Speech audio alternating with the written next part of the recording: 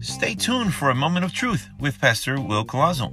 Manténgase en sintonía para la programación Un Momento de Verdad con el Pastor Will Collazo. Dios le bendiga.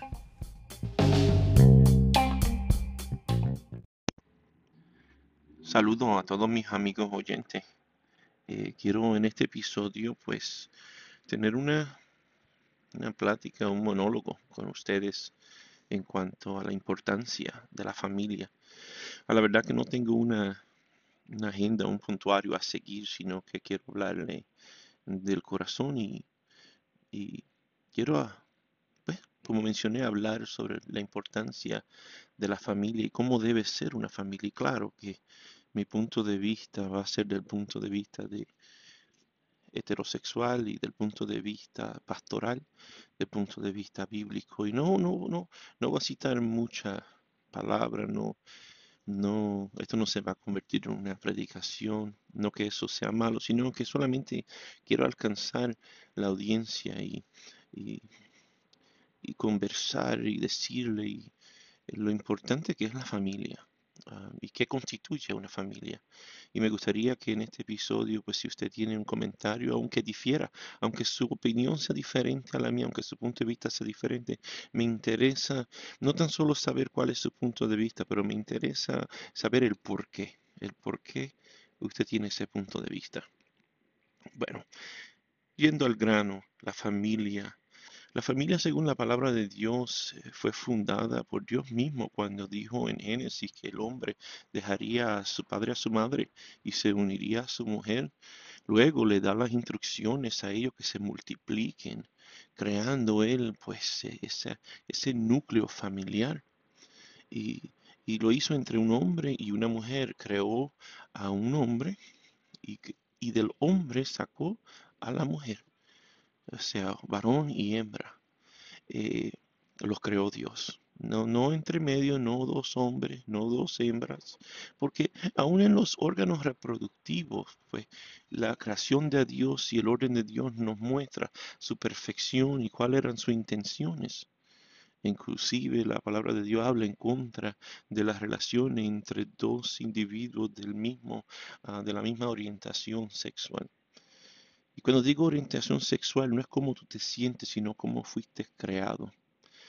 Porque a veces nos podemos sentir de la manera que usted se quiera sentir, o que las circunstancias dictaminen que usted se quiera sentir, o que la situación lo haga sentir de una manera u otra. Pero en realidad aún hasta tu ADN refleja que eres varón o eres hembra. Al nivel genético, la ciencia misma declara que eres o 2X o XY. Si eres fémina, eres XX en los cromosomas. Si eres masculino, varón, eres XY. Así que sin mirar a Dios, sin tomar la Biblia, genéticamente, científicamente, existen solamente dos orientaciones sexual, varón y hembra. Y esto es importante porque Dios lo creó de esta manera, con propósito. Él creó a la mujer con unas características y unas habilidades las cuales el hombre no posee. El hombre no puede ser femenino, por más que intente, no, de verdad que no. No puede cuidar, no puede amamantar, no puede dar a luz, no puede quedar embarazado, no puede. Hay limitaciones a lo que el hombre puede hacer. De igual manera hay limitaciones a lo que la mujer puede hacer. Yo sé que el movimiento feminista pues tal vez no va a estar de acuerdo con eso, pero entiéndame que la igualdad femenina, yo estoy de acuerdo con eso, que las mujeres pues tengan las mismas oportunidades que los hombres, que se trate con el mismo respeto, pero hay limitaciones, hay cosas que el hombre no puede hacer, hay cosas que la mujer no puede hacer. Biológicamente, naturalmente, no fuiste hecho con ese propósito. Pero qué bonito que en el plan perfecto de Dios, pues Él creó al hombre y a la mujer para que se unieran y uno complementara al otro, y uno fuera ayuda idónea al otro. No el superior, sino ayuda idónea. Y sí, el Señor puso al hombre como cabeza bíblicamente, pero no significa que la mujer es menor o es inferior. El hombre no podía solo. No era bueno que el hombre estuviera solo. Y Dios le dio una ayuda idónea y perfecta. Y entre ambos poseen la habilidad de proveer para la familia, de trabajar. No que la mujer no puede trabajar, pero el trabajo fuerte, físico, brusco, bruto, trabajo fuerte, pues eso el hombre fue construido de una manera diferente. Su musculatura, sus molleros, la estructura de su cuerpo, pues se presta para tener más fuerza, fuerza natural. Esto no es minimizando lo que la mujer puede hacer, porque la mujer tiene un detalle, un carisma, un don de poder ser cariñosa. Y aun cuando estamos hablando de criar niños y tener niños y familias, es necesario que el niño se sienta el amor de una madre, pero que también sienta la corrección y la presencia de un padre. Vemos que en las familias que crecen sin un padre o el otro, los niños crecen con dificultades, crecen con sentimientos confusos, crecen con ese resentimiento de la ausencia de mi madre, la ausencia de mi padre. O sea que tanto es importante el padre como la madre. Vemos que los hogares destruidos, donde solamente hogares de un padre, vemos que los hijos y los niños crecen y tienen más dificultades en la vida. Es tan importante volver a ese fundamento. Quiero defender el núcleo familiar, quiero defenderlo porque está en peligro de extinción. Ahora con la nueva manera de pensar de que el hombre, dos hombres pueden criar una familia, que dos hombres pueden criar una familia, dos hombres. Entonces, pero ¿y dónde? No importa cuán femenino sea uno o ambos de estos individuos, no es lo mismo. Está fuera del orden de Dios, está fuera de lo que Dios instituyó como normal. Dos hombres, no, ¿cómo van a crecer este niño?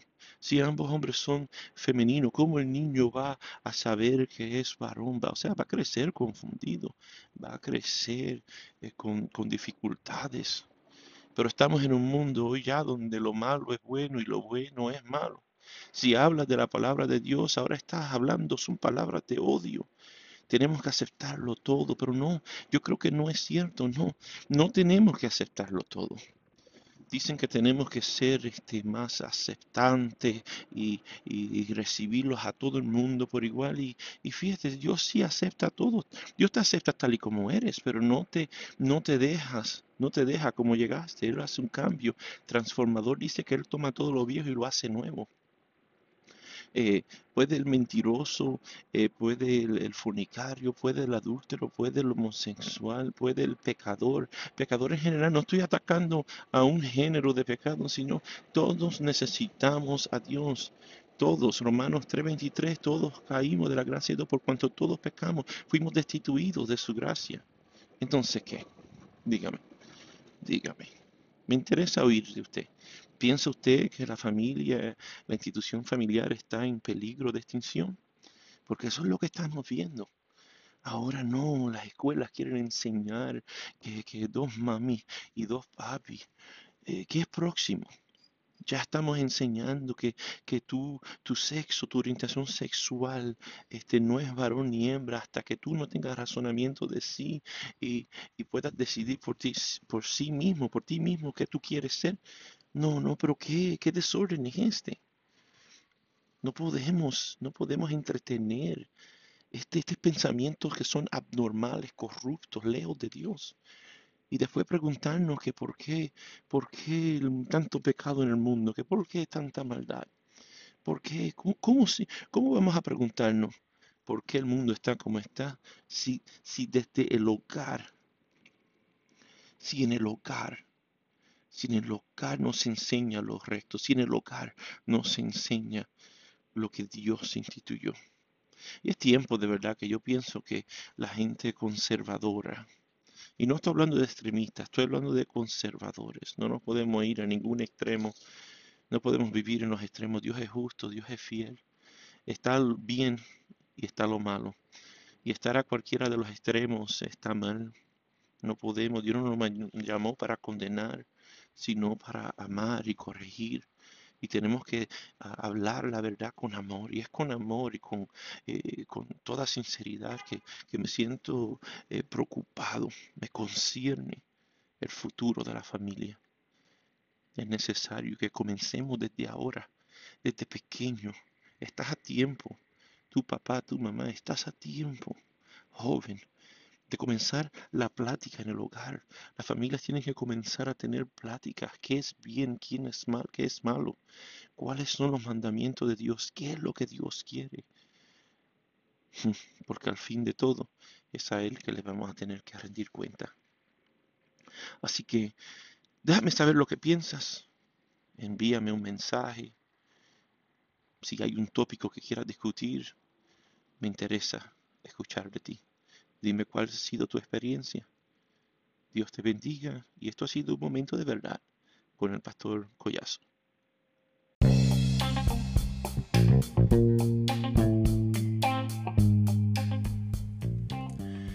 Hello. God bless you. This is Pastor Will Collazo, and I'm inviting you to meet us and come join us in one of our Sunday services from 11:30 a.m. to 1:30 p.m. every Sunday morning. There's something for the children and something for you. We can't wait to meet you. Our address is 419 West Luray Street, Philadelphia, Pennsylvania, 19140. I really just can't wait to meet you. God bless you, and I hope to see you soon.